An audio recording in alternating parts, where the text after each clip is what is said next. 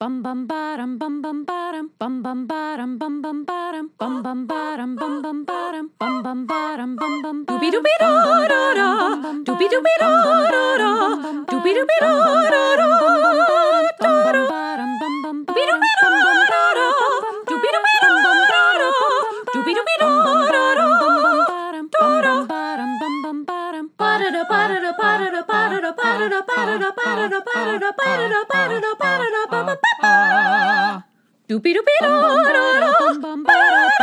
You are now in session with the Comic Book Couples Counseling Podcast. I'm Lisa Gullickson. I'm Brad Gullickson. And each month we evaluate a different iconic romance within the four-color realm. In this episode, we are in the thick of the San Diego Comic-Con. Thick spelled with two C's. And we are just pelting creator corners at you left and right.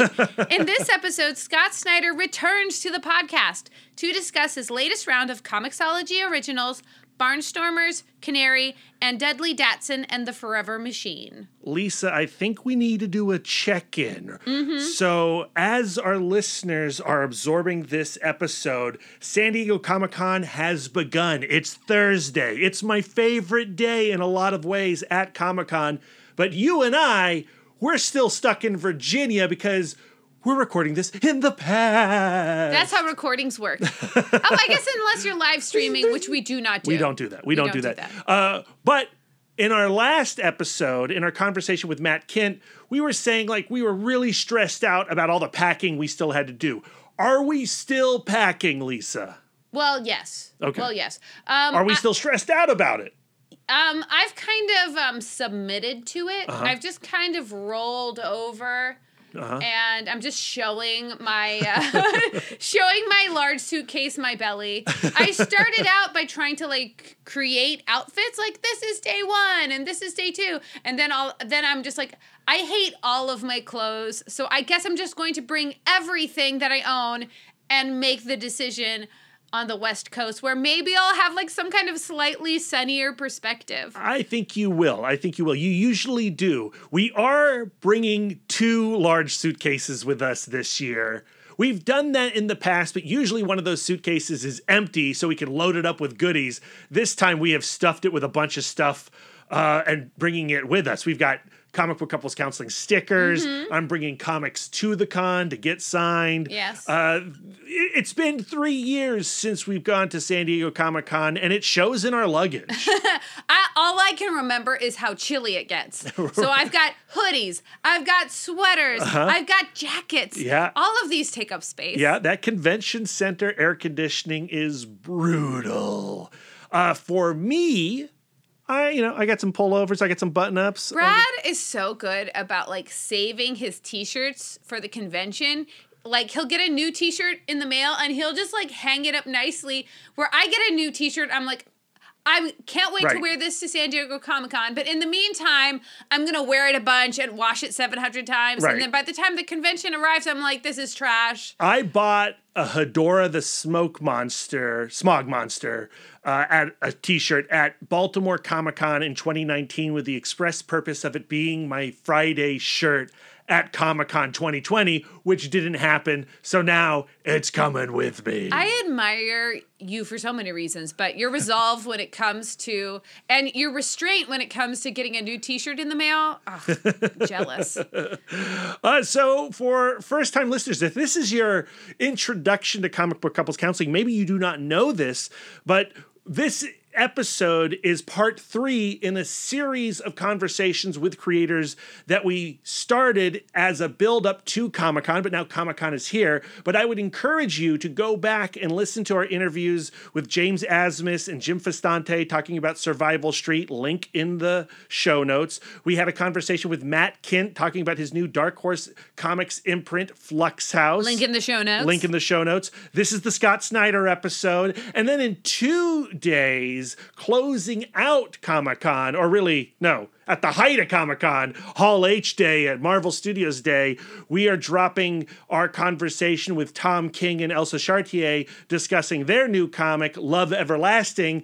And now we can report that conversation has actually happened. Yeah, I'm finally comfortable with us officially announcing it, unfortunately for me. But it all worked out. Oh, it was such a good conversation, Lisa. And you killed it on that conversation, just like you killed it in this conversation with Scott Snyder. You are so sweet. It's only because I get so nervous ahead of time. Sure. But it is a true pleasure to have Scott back on the show. He was here last year discussing We Have Demons and Clear and Night of the Ghoul, the first round of Comixology originals he was doing in collaboration with Best Jacket Press. And now he's back with Canary, Barnstormers, and Dudley Datsun and the Forever Machine. And I loved the first round from this series. I think those were incredible comics. I may, and we're just talking first issues. We've read the first, issues. They're out now. July 19th they came out. I think I like these even more. Really? Yeah, I think so. I like them the same but different. Lisa fell deeply for We Have Demons. I do. I love it so much. I would be surprised if any title, not just a Comixology title, supplanted your love for We Have Demons. That spoke to you in a very personal way. It did, because it goes into organized religion and how do you continue to believe after certain revelations and things like that. I find that conversation so interesting. But I also find the conversation started in Canary. Yes. Also to be very interesting. Well, I think, and you point this out in conversation with Scott, but there are several themes running through all of these titles. Mm-hmm. And that's one of the things that we talk about in this conversation. And even though Canary is a Western and Barnstormers is a World War I tale, there is a through line that is being discussed in all of these comics that Scott is putting out. And it's not 100% intentional. It's just the idea of he is the common seed in all of these stories. Everything is going through that Scott Snyder, lens. Right. And his worldview is coming through. And I think it's really beautiful. Yeah, and he's obviously so excited to be bringing these comics to life and to be unveiling them at San Diego Comic-Con. And we start this conversation discussing what it's like to return to this convention of conventions, and why this con might be his most relaxed con in a lot of ways, in terms of at least the material that he's bringing. I don't want to spoil the conversation, even though I really want to spoil the conversation. But I am fascinated by where Scott Snyder is right now in his career and how comfortable he is being there. Before we get into the conversation proper, we should set up each of these comics so you know what the heck we're talking about. The first one is... I'm just going to read the synopses in the order that I read the comics. I don't know if that's the way that makes sense, but it makes sense to me. Yeah, okay. So first is Canary, which he does with artist Daniel Duke Panosian. Here's the blurb from bestjacketpress.com. In 1891, a mine collapsed into itself. What was the dark substance found 666 feet underground? Blending modern horror, historical fact, and Western lore, Scott Snyder and Dan Panosian have created a uniquely terrifying thriller with Canary. Is that enough, or should I keep going? I think that's they give a lot of information on the Best Jacket site. I had not read the blurb, and I'm this feels spoilery. I think you gave just enough. And if you know anything about Brad, you know that this is the book that really speaks to him. This is my favorite of the bunch. It's a Western. Yeah. It has a lot to do with being at the nexus of things. Yes. So it takes place in the territory of Utah, and it opens with this discussion of should we become a state? Should we join the United States? And I think that is such an interesting mindset to start a story. Right, and it has this metaphor with eggs, and we talk about that metaphor and how apt it is for a Western, the transitional era in America, and how this era holds an attraction still because we always feel like we're in a transitional period and the future is terrifying. this is probably the book we talk about most in the interview, just because those questions were on the top of the page, Sure. and then the conversation went elsewhere. But we're very excited about that title. The next one is Barnstormers, written by Scott Snyder with art by Tula Lotay and colors by Tula Lotay and Dee Cunniffe.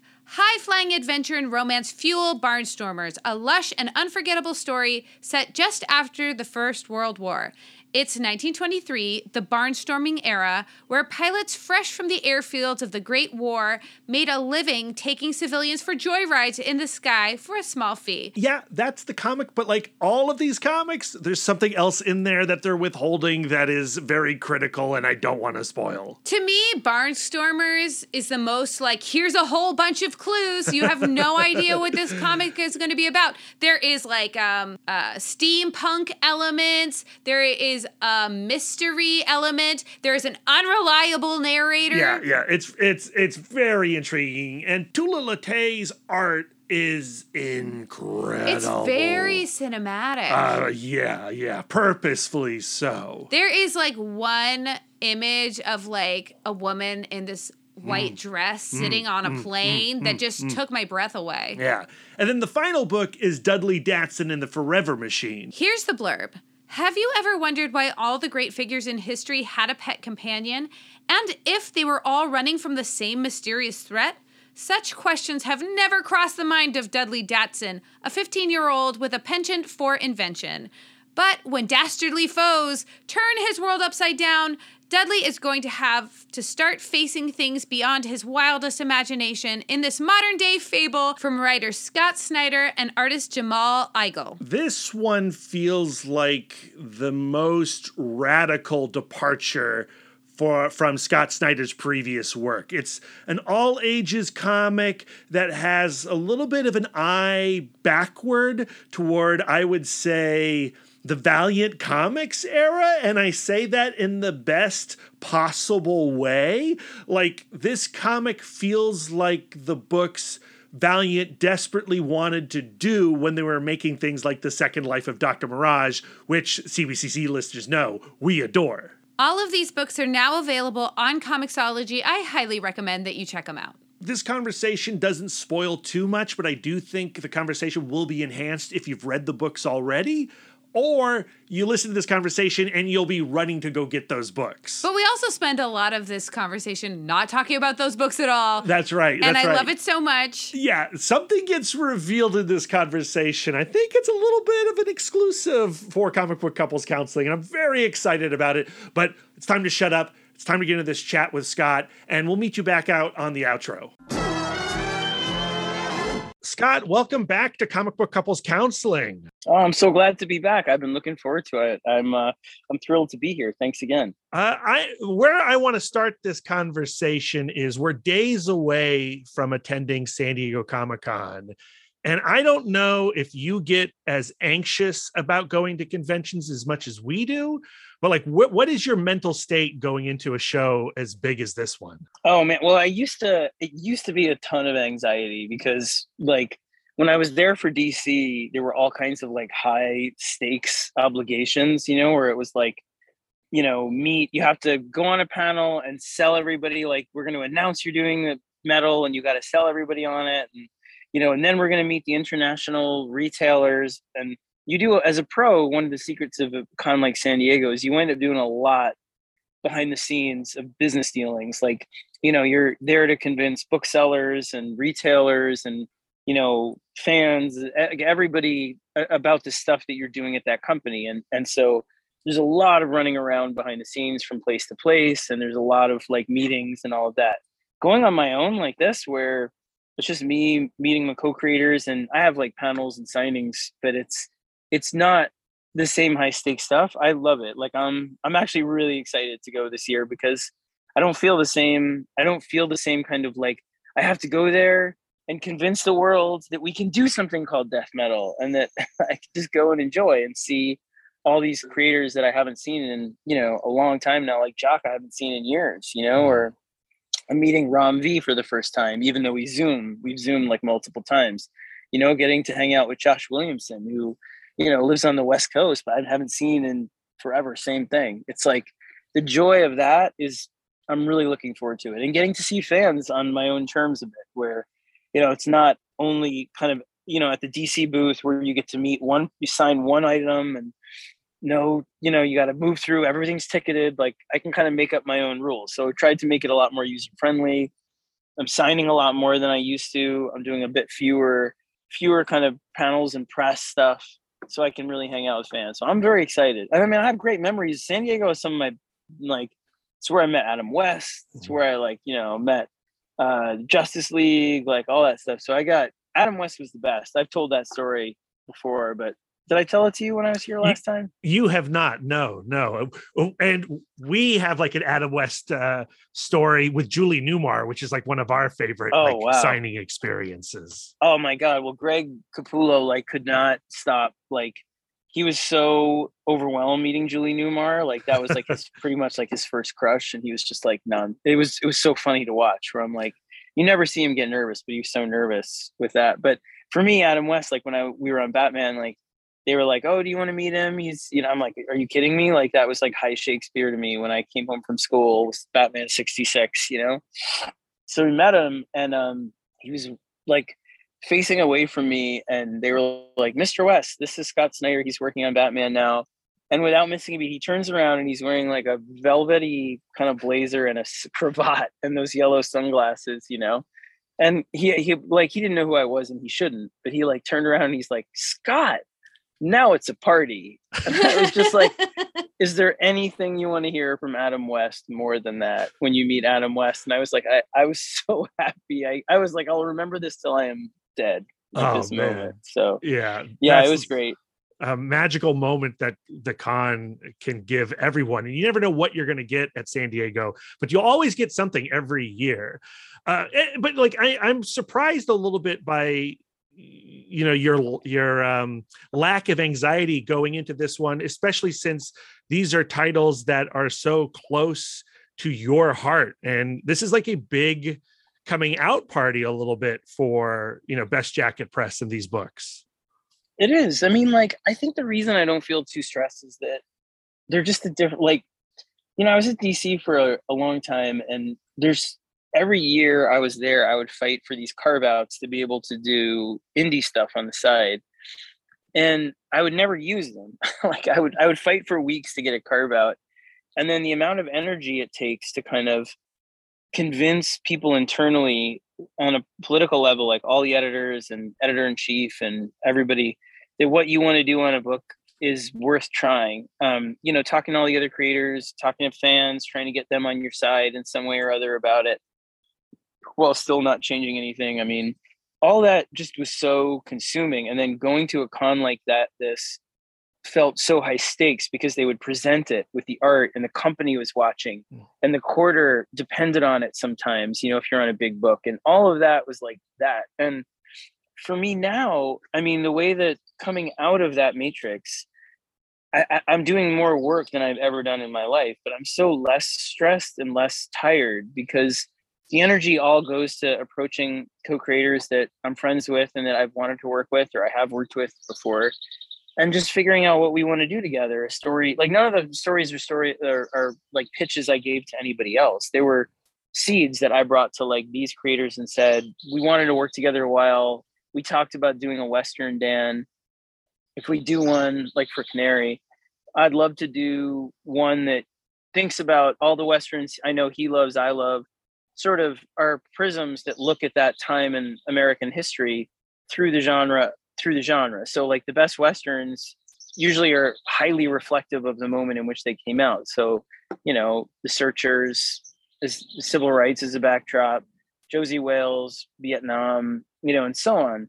And so there's a tradition of that. And so saying, listen, let's build something that's about kind of the terror everybody's feeling in this moment that's done through a lens of a Western. He was like, great. And we build it together. And so I have less stress going out there and promoting these books, you know, even though some of them are more risky and further away from my comfort zone than I've gone before. Like I haven't done historical fiction like Barnstormers in comics, you know, I haven't done all ages the way Dudley Dotson is an all ages book. It's for kids and adults, you know, before, but I don't feel the same anxiety because I love them, and we built them from a place that wasn't stressful. It was inspired, so there's less. My job is very different at this con than it has been in the past. My job is just to celebrate these things that I'm proud of, and go and present them to fans without the stakes being like. And that's another thing about working a little bit outside the direct market, I think, with Comixology, with these. I mean, I love the direct market. I got Noctera and Undiscovered Country and Wildfire coming out from IDW next week too. But there's also a kind of a pressure that a book has to sell a certain amount to be solvent past a certain point within the direct market. Whereas this digital model we're using is like the money is there and is sort of a bank account from which we draw as we make the book. And it comes out and you don't get royalties the way you do in the direct market, but there's a safety to it where you can make something in a creatively liberated way because it doesn't have to sell 100,000 to be able to survive 6 issues. So, I don't have the same pressure to go out there and be like, this is the thing you must pick up. It's more like, I love these. I hope you love them too. So, just that. Brad and I were just talking a little bit about like, as kids, like we never wanted to play team sports, and my parents went through putting my older siblings through team sports and being just utterly embarrassed at how terrible they were. So they put me in tennis, and I feel like tennis is so far superior because you can suck and nobody else is depending on you. You know what I mean? Exactly. I'm excited to get into each of these new titles you have coming out, starting with Canary. Because you mentioned how like Westerns serve as this kind of filter or lens for the present time. And I love how you start Canary with the metaphor of the eggs and how like before each egg hatches, it's like an idea of what it's going to be. And until that hatching happens, kind of all of this volatility and potentiality is there. And then you also chose the Utah territory in a time where it's like kind of considering approaching, cautiously circling statehood, and how like transitory times can be so exciting and terrifying. And how did you decide on that specific point in history? It's a great question. I mean, for us, like that's the theme of the whole book. It's why that section has that black page. If you're reading Canary, it has a black page, it just says first form. Mm-hmm. And it goes to this theory that this, not to give too much away, but that this robber baron, this kind of magnate who built the Canary mine and built mines in odd places all over the country for reasons people can't quite understand until more of the mystery of the story is revealed, believed that there were sort of 7 forms mining takes as it goes, and he believed that evolution, like human evolution, the evolution of life, follows similar forms. And so the book, like you said, starts with eggs and bloody eggs and this idea of what's inside and what we could become, because it's all about this nascent moment, this moment after people thought, because of the Civil War being over and Reconstruction, that things would sort of get better and go hopefully towards more collectivism. But instead, there were all these things underlying that also made it feel like it could break apart even worse, and so for us, it was very much about, it's a story about kind of a moment that's meant to reflect our own in a way that,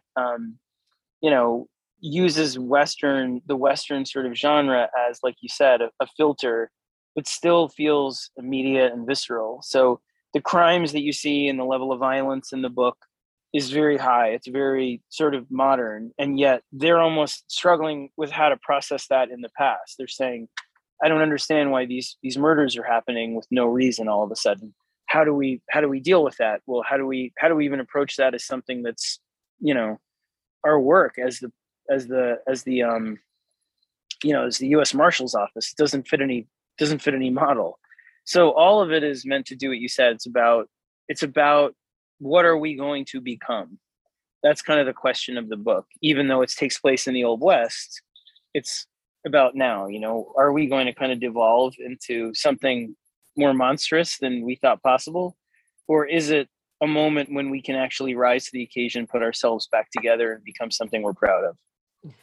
I love how you introduce Marshall Holt, in the beginning of the story, where he has this reputation that precedes him. He has reached legendary status, and he's in dime novels, and he sees, like, so everybody has this idea of him upon meeting him, and then are inevitably disappointed, because at this point, being a U.S. Marshal in a place that's not quite sure if it's the U.S. yet, I imagine it's disillusioning.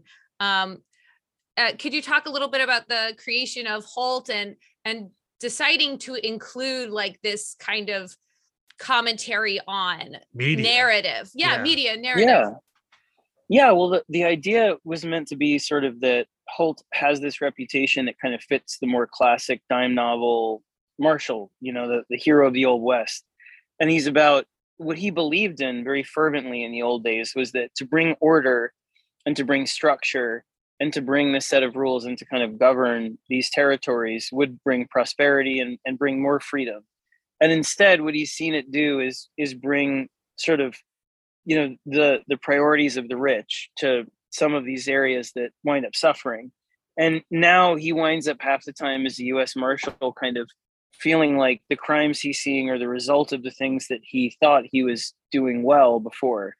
And there was sort of also, to speak to that, like the thing that he's most famous for, catching this kind of notorious outlaw, Hiram Tell, was a very haunting, without giving too much away. You see some of that interaction in each issue of the book up to issue 5 when you see the end.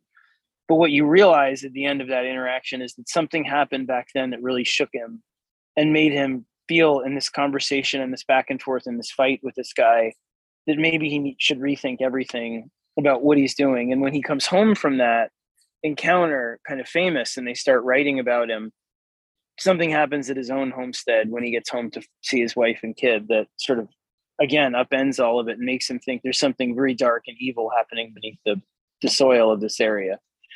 So it's very sort of grounded in Western tropes. And at the same time, it almost kind of follows a tradition like some of the horror movies of the 70s or True Detective, or the kind of feeling of using a genre to then kind of bend towards a greater sense of dread and portent, I think, in that way, and be a little mind bendy and go to places that you might not expect. So it's a really ambitious book. I mean, Dan and I, like from Go, were like, you think we can pull this off? And was like, let's just try, So I love it. And it gets more and more kind of horrific as it goes. And he investigates the mine, and he meets the other people that he meets, the doctor, Ed Edwards, who he calls Ed, and the daughter of the magnate who set up the town in the first place, and how she's haunted by the things that she saw her father kind of doing at the expense of these miners and all of that. And they all believe something very bad happened here that's poisoning kind of the area metaphorically and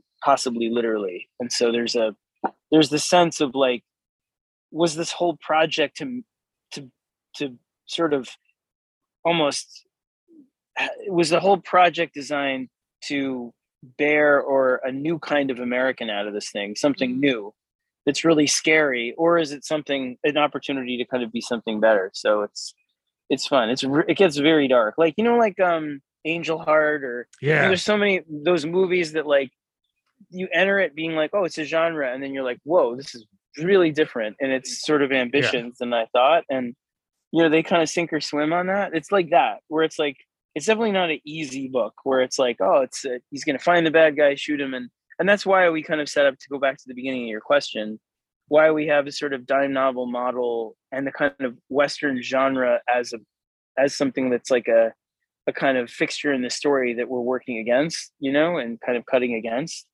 So he's known to be this guy, and the story they tell about him and Hiram Tell is very conventional. But what happened was very unconventional and like defies kind of reason and logic to him. As a Western obsessive, I think a lot about what, the draw of the genre. And because the Western, especially like the late 1800s Western, where it's this transitional period where there we know what's coming, but the characters don't know what's coming. They don't know what America is going to be because it's in this transitional period. There's a lot of dramatic resonance for where any modern audience, like we always feel as a modern audience that we're like in a moment of time, there's a fear of what's coming. And that's why the Western always has an appeal.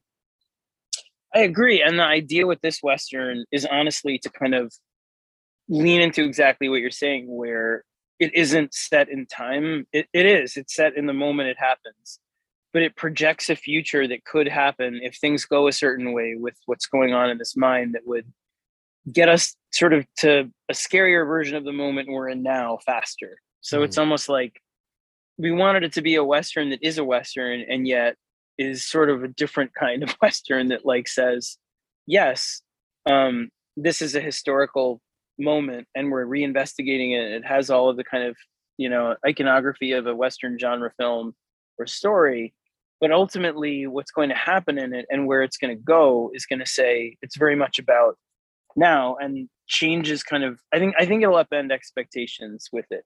It's definitely like trying some things that I feel like you'll be like, people will, be surprised by and hopefully love, but might hate. I don't know. I love those kinds of stories though, that this one is definitely one that's more like, it's not a safe one. It's more of a one that's like, we're going there, we're going to go for it. I mean, I find the scene between Holt and the Apple family so compelling because Holt is trying to, use his command as a U.S. Marshal, and the Apple family going like, well, we have we're not part of the United States. We're not a state. We have the option of just disappearing.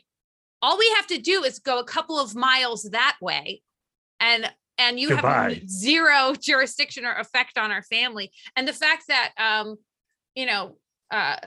Holt then still continues to assert his authority. It's like, even though I know something dark is happening, I go like, that Apple guy, he really, he has a leg to stand on in this scene.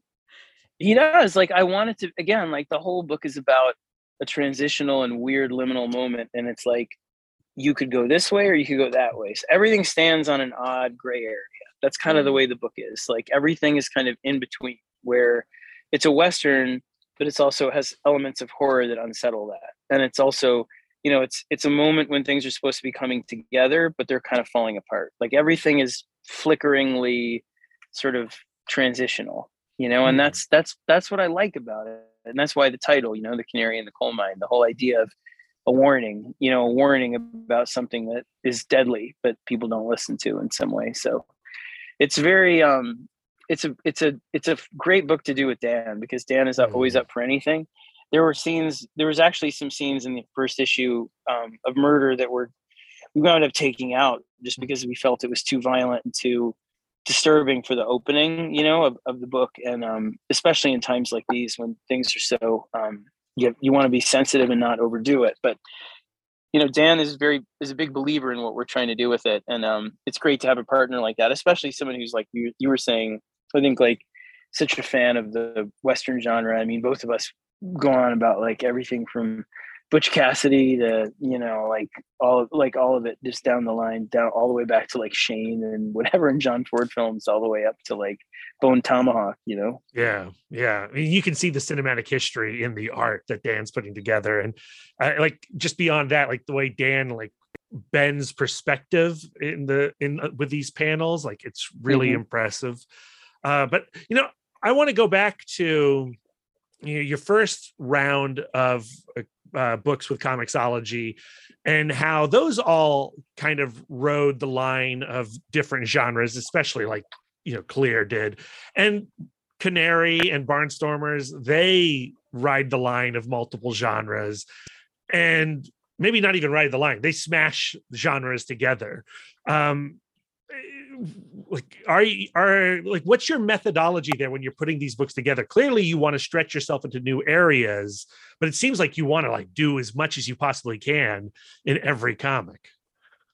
Well, yeah, I mean, like, the fun was for me, like, the first wave of books is kind of like working with creators that I've worked with before, sometimes extensively, but doing Creator Own for the first time together. And in doing Creator Own, kind of lean into the things that we love that you'd expect from us, but in our own way. So there was kind of a comfort zone to that wave where it was like, Greg, obviously, Francis and Francesco, I have long histories with. And the work that we did there was definitely, ambitious, I think, but it was all within the zone of, God, we're finally free and we can do what we love doing. And this is what we love doing. Let's do it. Whereas this wave of books is with creators that I haven't worked with extensively before, and their genres I'm not as familiar with. So, American Vampire had a lot of elements of Western, but it was only a Western for a short period of time before it wound up moving all the way through history. And similarly, Dudley Dotson has kind of fun speculative sci-fi, but it's a all ages book that it's designed to be read by, like our kids. That was the goal with that book, was to make something that we would enjoy as adults, but that would be a good entry point for kids, our own children's age, and that were like really becoming excited about graphic novels at that time when we started talking about it. And Canary was, for me, Barnstormers for me was also like historical fiction, doing something that I haven't done with a partner, Lisa Atula, who I've been friends with a long time, since she invited me to Thought Bubble when I was just starting out. And so this wave is like trying to push myself by being inspired by these amazing co-creators to do things I haven't done, and to this last year I was very informed by getting to teach again. I love doing that class that I get to do, Comic Writing 101 through Substack, and really grateful for the sort of support we've had from so many people signing up. And the two big rules of that class are, you've got to write the thing you want to read. I don't care what it is, whether it's fantasy, memoir, or whatever. And secondarily, you got to try and be the most exciting writer to yourself all the time. And that's kind of what this is about. Like, this wave is, I could do another safer books, but I wanted to try something that you wouldn't expect necessarily from me, knowing me from Batman and metal and horror stuff. None of the books are, there's horror in Canary, but it is, again, it's more of a kind of mind-bending Western. So the idea is to do things that push me, by virtue of the fact that I have such great co-creators. And the other thing, like, I can't remember if I said this when we first started talking, but the books are all built really organically with each person. You know what I mean? So, like, the way that a book like Barnstormers comes along is that every book is about things that I'm concerned with and my co-creator are concerned with, hopes and fears about now, So, like I said, like, Canary is clearly about those things. Barnstormer was really about, I've always loved the magic of kind of barnstorming, ever since I was in my 20s. But I love the idea of young people. Back then, I loved it for different reasons. It was the idea of these young people doing this desperate thing together, walking out on the wings of the planes, jumping from plane to plane for money, these death-defying feats. And it was amazing. And now at this age, it's taken on a different meaning. And I was talking to Tula about that when we saw each other, when we were maybe 3 years before the pandemic, about 3 years ago. And I was saying to her, I was like, I love, we talked about doing a story that's a Barnstormer story, but I keep coming back to it now because it's like 100 years since that happened, that period. And it really, when you think about it, that period has a lot of echoes with today, right? It's a quiet period, generally speaking, between two cataclysmic moments, between World War I and the influenza pandemic and the crash and the Great Depression, the 20s.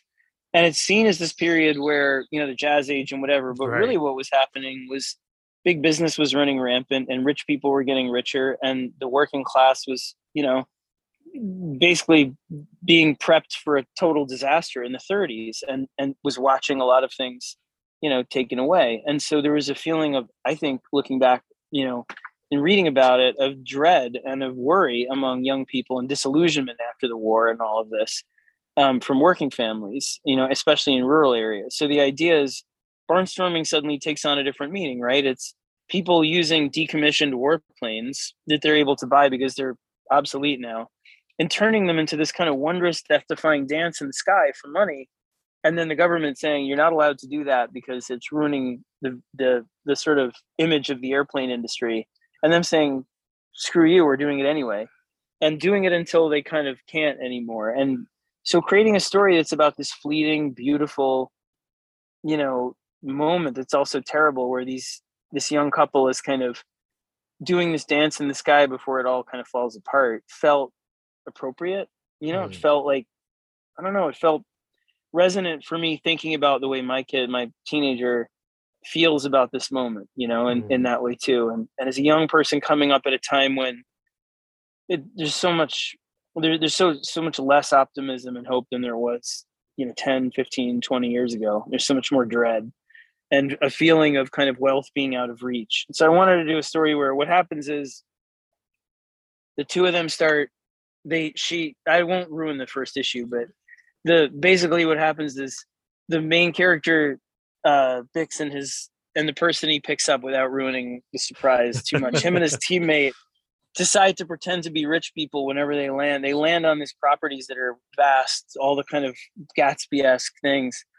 And they sneak into the parties they're having and steal money from them and then fly off. And they wind up, it's a lot of fun. It winds up becoming this big kind of adventure with this dark underbelly as they start to get pursued by somebody from her past in that way and stuff. So it's really, again, it's personal. And so the whole point of each of these books was building something from the ground up with a co-creator that meant something to us. And Dudley, like I said, is kind of a hopeful all ages book for our kids that sort of has a big belief in collectivism. It's about an imagined sort of history where all great inventors were part of a secret society and passed down an invention called the Forever Machine from Daedalus, the mythic inventor in ancient times, which was a perpetual motion machine that opens doorways to other great societies across the galaxy that have achieved the same feat. And it's passed down from inventor to inventor through the years, from, you know, Leonardo da Vinci through, you know, Alexander Graham Bell, and all the way down to now. And it comes into the possession of this kind of like wannabe inventor who's a teenager with tough life, Dudley Dotson. And it's about how he kind of comes to believe that it's worth trying to turn this machine on again when nobody else thinks so. And so it's about trying to believe again in the idea of achieving amazing wonders together, as opposed to retreating into these kind of entrenched, more fearful kind of positions, you know? And so all of it is like that. I love them. You know, I love the books because they're built from a place that's, you know, that I believe in. Like we built them as co-creators and partners and friends. And I hope people love them as much as we do, but I'm okay if they're not for everybody. It's not, you know, it's not Batman, it's not Dark Knight's Metal where it has to, you know, I love it to death, but if it doesn't bring a certain amount of people into the tent, people will get fired. So it's not that. It's interesting. Like what I love talking to you, Scott, about comics is that clearly you are so passionate about your own stories. Like you love your own stories and you love your audience, and you are providing them a wide array of types of stories this time around. Like, I mean, you know, with these 6 titles, they run the gamut, as we've already discussed. But you yourself have so much enthusiasm to them. And every time I listen to you talk about them, you seem so high on these partnerships. Thanks. Well, it's the truth. I mean, I'm like, you know, I have a lot of flaws, you know, as a writer, I'm sure, and as a you know, as a human being in the industry, but I really have tried on my kids, like on my love for my kids, to be an honest communicator about the stuff I'm working on with fans. James Tynan and I just saw him for lunch like last weekend, and we were joking. He was teasing me about it. He's like, do you remember the old days where you used to say to me, like, do I have enough? I used to go to him and be like, do I have enough of a following at this point, do you think, to be able to really stick up to Dan DiDio about this without getting fired or this? But our belief coming up, and it's the same now, is your real power as a creator comes from an honest and sincere relationship with the fans that follow you. And that, you know, Capullo says it too. Capullo always said, like, you know, we're employed by DC, but we work for you. He'll say it at cons all the time. And, you know, he means it in the way that I'm always going to do what I believe in. I'm not going to, you know, change the story to make it more appealing for other people, but I'll always try to communicate to you why I love it, you know, the way it is, and why I think it's, you know, worth trying, and not bullshit about like, well, this is the biggest, craziest thing. If it's not, if it is, I'll say it, and I'll go out there and go on a unicycle and juggle balls and, you know, be the dancing bear for anything. But I won't sell something to fans out there, to readers, that I don't believe in. That I've not done, you know, and I'm proud of that. I'm sure I've thought something was really good and I've totally screwed it up at times, but I didn't sell it to you thinking I had screwed it up at that time. And I mean it with these. Like, these I know are not, like, they might not be for everybody, but, you know, I love them and I believe in them and I believe in what we're doing. I mean, that's the other thing is, like, I don't know, as a meta project too, I like the idea of what we're trying here with Comixology. I mean, I'm trying different legs of the stool, you know, like, for example, like Nocterra is a very conventional comic book, not in terms of what it is story-wise, but I mean, in terms of its delivery system. It is a direct market book with variant covers and arcs that are collected in trade and have special editions. And, you know, when it comes out, we do a #1 about each character in between to boost the sales and, you know, really, really give you more than your money's worth. It's very, very direct market heavy, you know, and I believe in those books and I love that. We're going to bring Witches back and do that with Witches, and, you know, with Wildfire coming out the same week as this, like, that's a direct market book with variant covers all around. But part of the thing that I like about what we're doing with Comixology too is it's like a system. I think I said this to you last time, but I believe in trying it. Like, my kids seem to have a different experience than I did with comics. Like, they love browsing digitally. That's what they do. They like to have a subscription to services, whether it's video game stuff like Steam or it's music. They buy vinyl. My older kid he's up there now. Like, he loves vinyl. And I know vinyl is booming across the country because people stream and then they buy the collectible.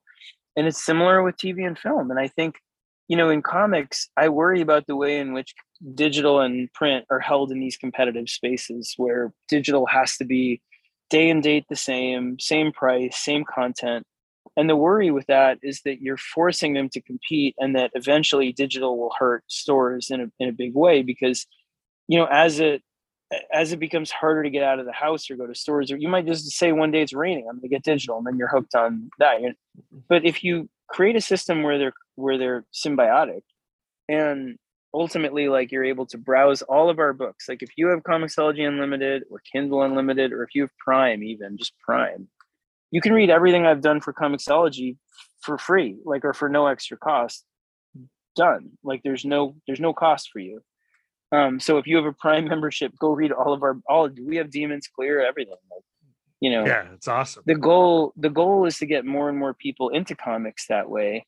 And then if they love the book, release a new version of it in print. Like, We Have Demons has the script and it has the designs and it has this, and Canary is going to be 2 to 3 issues in one chunk with all of Dan's designs and deleted scenes and that, and each one will be like that. So we're trying something I believe in. Whether or not it works, it's definitely working. Like, for us, like, it's working in the way that it did very well for Comixology, luckily. And then, you know, even though I know that there were issues with their interface with Amazon, and sympathetic to, you know, super sympathetic as a comic reader to that. But the thing to understand is that, yes, like, for a dyed-in-the-wool comic reader using Comixology, I understand, like, the integration with Kindle and that stuff is maybe not as appealing as it was before. But as somebody creating there and internally, like, what you see is that the way that it's now melded with Amazon is bringing a lot more comics into the algorithmic search of people looking for things that don't necessarily go to comics first. So it's drawing in a lot of people from the Amazon readership into comics. You could argue that all day, but the bigger point, I'm sorry, that I'm trying to make is that coming out digitally, we were worried, like, what if we come out digitally and then we don't sell in the shop, you know, or meaning, like, what if we're hurting stores? But We Had Demons sold 90,000 for us the first issue, and it proved to us that if you do differentiate print and digital, there is a really good way of doing it. And we might not have cracked it. I'm sure somebody will probably do it better than I can. soon, but at least seeing it as a prototype and realizing there's a path there makes me excited for one possible kind of lane to drive in the future in comics that I believe in, and my co-creators do too, that it's like you can browse digitally and then buy what you want to have on your shelf physically, and one doesn't necessarily have to hurt the other. It's funny, like Brad and I grew up reading comics at, a volatile, transitory time when Lisa wasn't wanted. Yeah, but I'm not even talking about that. I'm talking about like how we did relish going to the store, sure, flipping through the object, and then like I was a big time like Kazaa user. I like ruined my computer illegally downloading all kinds of music, and now the young people growing up with streaming and this sense of like I should be able to like go in and wade in and have access to everything. The most bang for your buck. But like we just talked to Matt Kent, who's starting Flux House, which is an imprint within Dark Horse, and having the conversation about, well, how can we make the object different and sacred and something that you are like excited, like if you're going to bring it into your home, it has to be something that you are excited to have. What Scott's talking about is like the Criterion collection of comics. Like we want like a Criterion Blu-ray equivalent of a trade paperback. Yeah. Well, and also even if you do it single issue, I mean, the problem is for my kid, right? Like we're, I like we give my kid a nice allowance, but to go in there and buy 3 comics, it's like almost $15 if he's not buying an over, and that's just different than when I was growing up. The price point is way higher.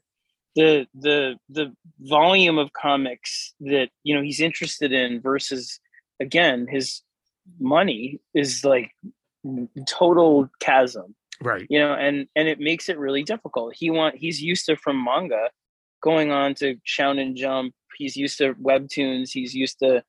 And so it's frustrating to him to go into a store, even like he grew up in Fourth World Comics right by me, and I have pictures of all my kids' babies in the store. But like to go in and be like, I have like $30 to spend, I get 6 comics, maybe, you know what I mean? 5, probably 5, but that's angering to him when he has this incredible volume in other reading spaces. And they've corrected that in a lot of ways. Like you can go onto the DC app or the Marvel app. They're not as like user friendly necessarily. There's also Comixology has an incredible volume and library of stuff. So the goal, I wish somebody would crack it a unified way of providing almost a library system digitally, where you could pay for the subscription, whether it's a Comixology or it's a DC, Marvel, or an integrated subscription through all of them somehow, where people could just go and browse and fall in love with comics. I don't have any problem not getting those royalties or getting minimal. If what it means is they're going to go to the store and then get the omnibus of our Batman for the shelf, or it means they're going to go to the store and get the toy of, of the We Have Demons thing that we're going to do in that way. Or if it means they're going to come to my site, that we're going to, this merch stuff we're going to do at Best Jacket, and buy a shirt from Noctera because they read it digitally. Great. It's all about how to create a system that invites in the most readers, gets them enthusiastic about the work, and then has them buy the physical in a way that makes them feel special, that they're in on the ground floor of something that is an artifact that they can hold. Not just like the way we read comics, where I saved them because, once they started becoming speculator and collectible in the 90s, sure. But before that, I mean, I would read them and, throw them, they all, like it was just reading because they were 25 cents, 75 cents, Now it's like, so the point is like, the other thing I'd point out is like, you could always have a subscription and bypass the story. I had a subscription. I remember vividly getting my like Craven's Last Hunt Web of Spider-Man like in the mail, reading it, and then being like, I have to go to the store to talk about this with the, like, so the store has always been a place for me that's about community. It's about the special experience and the special artifact that you bring home that's yours from that, like a sports bar. It's never been the necessity for the distribution line of a comic. You know what I mean? But and to make it special and to adapt in that way where it is. Like, that's what it has, the things that you want to get there to remember being there, and a fan of this thing, the fan of this series. Wow, they've got this, that's awesome. Not how much money do I have today, I only have this and I've got to pick. That's what I mean. Like, so I just think doing what we're trying to do with Comixology, whether or not people have issues with the integration with Amazon, all that stuff, I understand. It's more the project conceptually I believe in, and I'm excited about the idea of that it seems it's working within the math we set up for ourselves. It's working better than I had hoped. So I'm excited. For me, this is everything that Lisa and I talk about and we believe in wholeheartedly. I would always recommend folks, if you want to browse comics, to get on Hoopla and go to your local library. It's crazy how many comics are at your library now available for you to read. But, and then, like all that stuff with Comixology and the transition there. Yeah, it was funky. We just got on the Kindle app. We ended up having no problems whatsoever on that. But I understand the other frustrations with people. No, that's how it is for us too. It's like, but I understand. Like, it's they should work it out, and it's whatever, and they are. I know they are. Like, but the bigger picture of it is, like you're saying, the bigger picture is how do we? And I love Matt Kindt because I think he's always thinking in these and willing to take risks and trying things, whether they work or they don't. And I love that's. I feel like as creators, if you have the ability through an established career, or like I'm very privileged in the opportunities that comics has provided me to take mitigated risk, to try things that you think might point an interesting way forward and aren't necessarily like ways of just making money for yourself quickly and at the expense of anything. Like, you should try it. Like, it's fun to try it. And I'm like, this might be something where legitimately some of these books, like We Have Demons or other ones, like there is a chance that you could make more going straight to the direct market. There's a direct market heavy, sort of track record for some of the creators, but we all wanted to do something that we felt was like an interesting change, and I didn't want the books to compete or cannibalize each other. And suddenly it was like, well, wait, like this not only solves that, but also might be a good model for the way comics can work in the future, at least in one capacity. And aren't you the guy to do it? And like, you've built like this awesome audience. They'll follow you to a lot of stuff. You can get experimental, and you can tell like a crazy array of story types. Well, that's what I like. Like I always said, like I love plenty of writers that mine, a narrow bandwidth, like, and do it amazingly. Like you can think of them from the I won't like, put words into anybody's mouth, but plenty of us love comic creators that kind of do the same thing over and over in different variations on a theme, but stick to one kind of artist, stick to one kind of, story generally. And I have nothing disparaging to say about that at all. I like, again, some of my favorite people do that. But my very favorite people, honestly, my very favorite writers, from Stephen King to filmmakers Spielberg to comic people like Jeff Lemire, are the ones that kind of try things you would never expect from them genre wise. Try things that are huge, bombastic, epic things, and then try things that are intense, intimate, needlepoint, emotional stories. And are always experimenting, but you still can kind of recognize it's them by the themes that go across their work, by the interests that go across their work, and the things that you see them returning to as kind of touchstones. So they're the passions that they have and the things they're exploring are visible beneath the surface in the work, even when it seems completely different from itself, like different books, So what else do you aspire to? For me, at least, I might fall on my face trying it, but I like the idea of being like, I can try and do death metal, which, can't get more over the top, ridiculous, bombastic, fun comic book event. And then you can try something that's like Wildfires, which is intensely just grounded and realistic in a very desperate, nothing supernatural story that takes place in the course of just a few days, like here, or do something that's whimsical and historical, like Barnstormers. Try anything that you feel drawn to, you try. That's what. And I love being in a position now where I feel like I can. Where I love being free of some of the. They're not even really. They're constraints, but more like. I loved being inside the math of DC for a long time. You learn how to maneuver within a company. You learn the people who are your allies. You learn who's going to fight you. You learn who's going to go behind your back and try and crush everything you're doing. Like, there are all those kinds of things. And you learn it well enough at a certain point that it becomes comfortable. And you, like, within that zone, I was always trying to push, with other creators to do things you might not expect from us and grow. But then you reach a point when it's like, it's too safe and too comfortable. And this period is my favorite so far.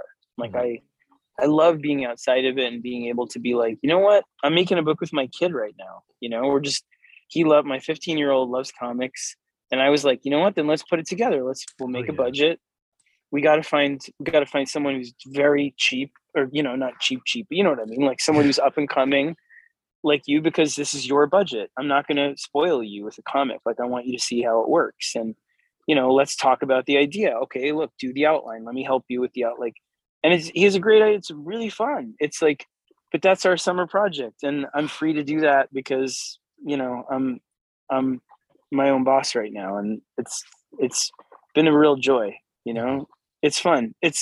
We have like an artist and everything. And it's someone he found who's new, but has done a couple small things. And I think it's great. And,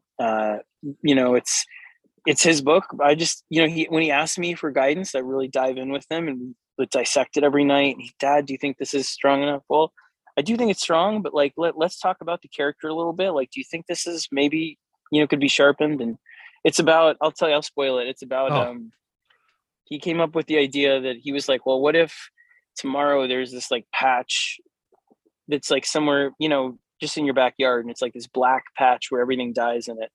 And then every day it grows by 15 to 20 miles in every direction. And nobody knows why or what it is and why it can't be stopped.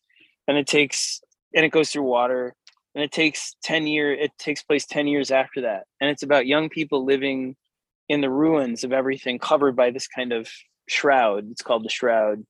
And they live in these stilt sort of ramshackle stilt towns, and they zip line between places. It's all about like, don't touch the ground, kind of like the floor is lava. Yeah. It's like the floor is lava. Like, if that wasn't it's like that. If there was a title that reflected that, we do it. But it's really fun. And it's like, I love it. And, that's open to me because I'm on this side of it where, I'm not necessarily worried about, being part of a bigger company right now. I'm sure I will again. Like, I'm sure I'll go to Marvel at some point or go back to DC at some point, and there's still a lot of stories I'd love to tell, but right now it's fun just being on my own. Brad knows that like I have a hard time talking about like number ones. Like I like when I have to do an interview about just a first issue. But what I love about the interviews we've had with you is we've gotten a suite of first issues. And as I read them, like, I feel like I can feel recurring themes through the three books just because they're all kind of being filtered through you, I guess. And I think that one of the themes I see in these three titles, Canary, Barnstormer, and Dudley Datsun, is this sense of like Americana, that respect for like that American grit and ingenuity. I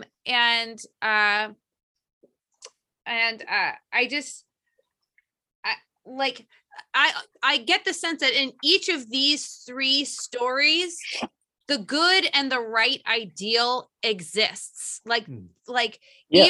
Even like in Canary, where things we know are going to go so dark, that American ideal of we can come out and be good and we can act as a force of good just like exists. And can you speak to that a little bit? 100%. I mean, I think that's probably the core of a lot of, if I had to kind of be cerebral about it and talk about like, like that, like probably a big, if not the big core theme of things dating back to American Vampire to now, it's that, you know, if you talk about it in terms of the context, the country, and the, you know, not just sort of the personal emotional theme of the same theme, but I mean, like, the same theme to me, even in my prose work before that, was like, you know, are we going to be pulled by our worst impulses, or is there something not only redeeming, but is there a sense of grace and hope in us beyond the kind of collection of bad things that you realize when you scratch the surface is there? But taken like writ large, you know, thematically from American Vampire, it's the whole theme of that series is, you know, the most heroic aspects of American culture and the most monstrous, and history seen through those lenses. And I think the last 6 years for me has been a huge intensification of that question, you know, from the work on things like Justice League, where, you know, Lex Luthor essentially pitches to everybody, why continue this fallacy of being or trying to be our best selves? Why not side with us, the villains, and get everything you want at the expense of some people? Sure, but you're on the winning side with us. So, you know, that, and people vote for that. And similarly, you know, metal and death metal reflects that as well. And, you know, it's what Witches is too. It's always that battle of like, are we going to give in to our worst impulses, or are we going to become something better that's much more difficult to achieve? But in the last number of years, it feels like an incredibly urgent question. So it's there in all these books, definitely. You know, is there in the first three as well.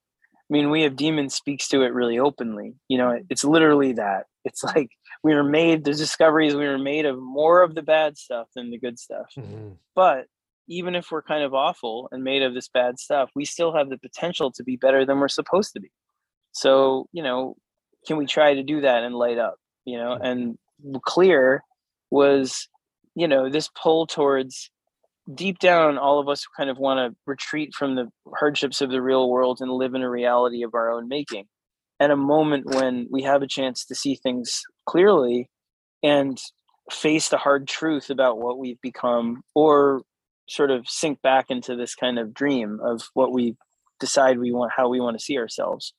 And, you know, Night of the Ghoul is, the fun of it is it's about a monster who believes that when a society gets to a certain point of sort of excess and decadence and rot, what's needed is a monster to come wreck it and reprioritize. So everything is about kind of crossroad moment when you have the opportunity to take a big risk and hopefully become better than, or, you know, speak to your better nature, even though we're made up of, you know, a worse nature probably a lot more easily.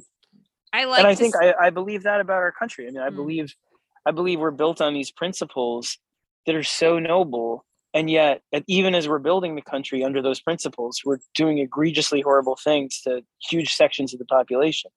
And so it's this constant best and worst thing. Like, how can you be so awful to so many people, you know, slavery and what was happening to Native Americans, at the same time you're purporting to talk about these things that are revolutionizing thought, you know, about everybody is equal in this, but yet women, you know, everybody, all these people are not. But that idea of being able to even say that is that we are, you know, to purport to say everyone is equal and everyone should vote, and it's amazing, it's heroic, you know. And that, so it's that I believe, like, that in a lot of ways it's the most heroic project and the most monstrous all at once, like both back and forth, like, and that, you know, it's like dangles something that could be amazing and awful, often allows the worst things to happen, you know. And that, and we're at a really, I think we're at a really, you know, sort of inflection point right now in so many ways. So that's definitely in the front of my mind. I love hearing about now your kid's story about the shroud and that idea of I'm like, oh yeah, I relate, this like all encompassing darkness that just keeps spreading out inexplicably. Right. But still, there is the infrastructure for zip wires, and I'm like, oh, thank God. Yeah. Like, there's still people going like, we can get through this. Look to the helpers. Yeah. Yeah, well, and he came up with this whole other cool aspect, which is like it rots, it kind of eats every substance except this one. I won't give it away, but this one rare material. And so this stuff is in demand because it's at the bottom of the posts that create these kind of lattice work of communities. And so everyone's looking for more of it. And so it's kind of, there's rumored to be a city of where the rich live in that kind of last bastion that's made of this material, and it's a beautiful city that's like resplendent.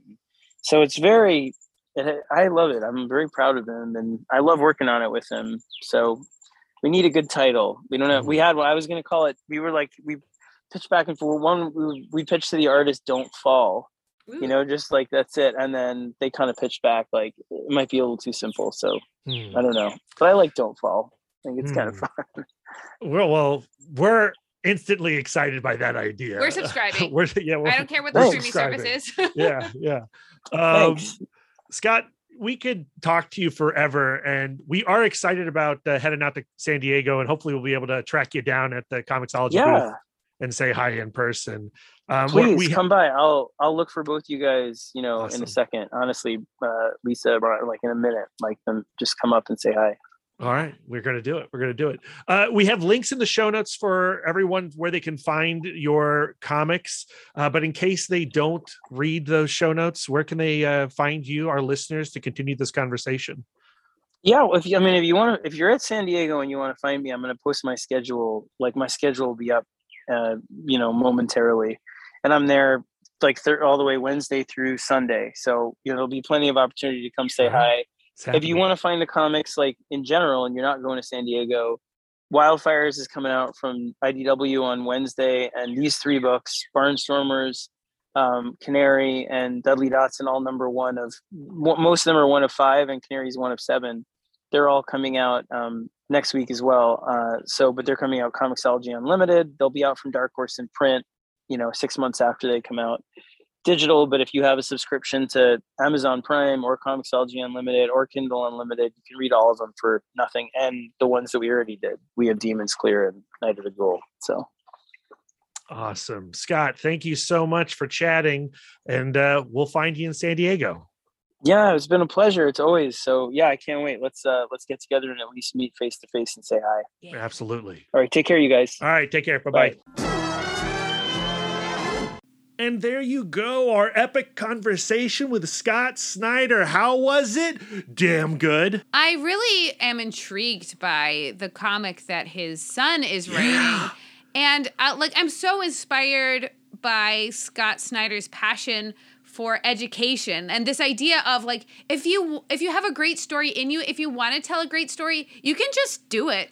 Yeah, I mean, Scott Snyder is unlike any other creator right now. He came out of a tremendous run from DC Comics. He was at the height of his powers and popularity. And what he did with it is to invest in himself and invest in his audience, but also have the faith that there is a larger audience out there that will really engage with these books. At the same time, he's not afraid that everyone won't engage with each one equally. At this point in his career, creatively, he is like not playing with scared money. Like he's not afraid of just going like, hey, I'm just going to give this story a go. I know that I'm interested. I don't know necessarily if any other reader is interested, but on the off chance, let's just make the book. But this is exactly what you want a creator like Scott Snyder to be doing. This is what you want to see the people who have reached his level then go like, now let's throw some Hail Marys.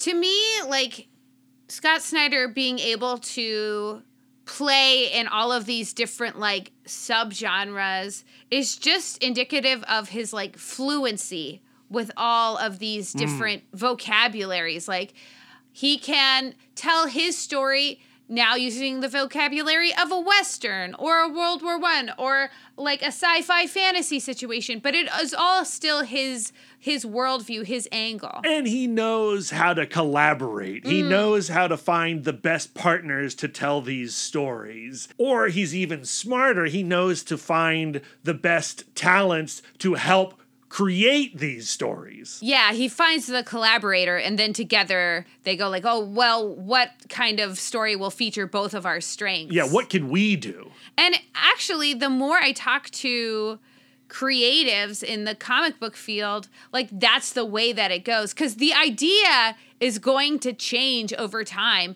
But once you've committed to a collaborator, that's the relationship that's really important. Absolutely. So yeah, our thanks to Scott Snyder for returning to Comic Book Couples Counseling. It will not be the last time Scott Snyder has been on this show. I'm excited to talk to him about the next round, and I'm really excited to talk to him about the comic he's doing with his kid. Yeah. Yeah, it would be great to get them both on. Oh, how fun. We need to get back to Comic-Con, Lisa. It's happening right now. And our next conversation will be with Tom King and Elsa Chartier. That episode is dropping in 2 days, discussing their new book, Love Everlasting, which is another title, like, you know, obviously it's for Comic Book Couples Counseling. Like, did they make it for Brad and Lisa? It feels like it. But please, if you are enjoying these episodes that we're doing associated with San Diego Comic-Con, please share them with your friends, your family, your strangers. Return to the next episode. Go back and listen to our previous episodes with Matt Kent, James Asmus, and Jim Festante. We're really proud of what we're doing this week here at Comic Book Couples Counseling. And, you know, we want as many ears on it as possible. Okay, Brad, the clock is ticking. We gotta go. I've been paying a fire hydrant $50 a day since last Tuesday to get in the Hall H line. Oh. And yeah, it's getting expensive. Oh boy. So where can our listeners send their words of affirmation to you? You can find me on all social medias at MouthDork. If you have words of affirmation for our logo, you can send them to Aaron Prescott at A Cool Hand Fluke. And if you have some words of affirmation for our radical banner art and show poster, send them to Karen Charm at Karen_X-Men fan. Lisa, where can our listeners send their words of affirmation to you? We are always accepting words of affirmation at Sidewalk Siren on Instagram and Twitter. I accidentally said we, like the royal we. Yeah. Oh, this over here? You can speak for me as well. If you'd like to spend more quality time with us, you can subscribe to us on Podbean, Stitcher, YouTube, Google, and Apple Podcasts. If you'd like to get exclusive, you can join our Patreon, where you'll get more content, including weekly bonus episodes. We did get out a Sandman episode yesterday. I am exceedingly proud. We are halfway through our issue-by-issue Sandman read-through. We just talked about Sandman 38, Convergence, and I can see the end in sight, and I don't like it. I want it to go on forever. But if you'd like to reach out and touch us electronically, you can email the podcast, cbccpodcast@gmail.com. You can visit our website, comicbookcouplescounseling.com, or follow us on Instagram and Twitter at CBCC Podcast. You can give us a gift of 5 stars on Apple Podcasts, and if you'd like to do an active service, why not write a review of the show while you're there? Yes, please. We are fluent and receptive in all 5 love languages. It really warms our hearts and helps the pod. So until next time, friends, which is in 2 days, with Tom King and Elsa Chartier talking Love Everlasting, keep your love tank full. And your psychic rapport open. Doopy doopy. Bum bum ba bum bum ba. I gotta go find this fire hydrant. That's too expensive. Worth it.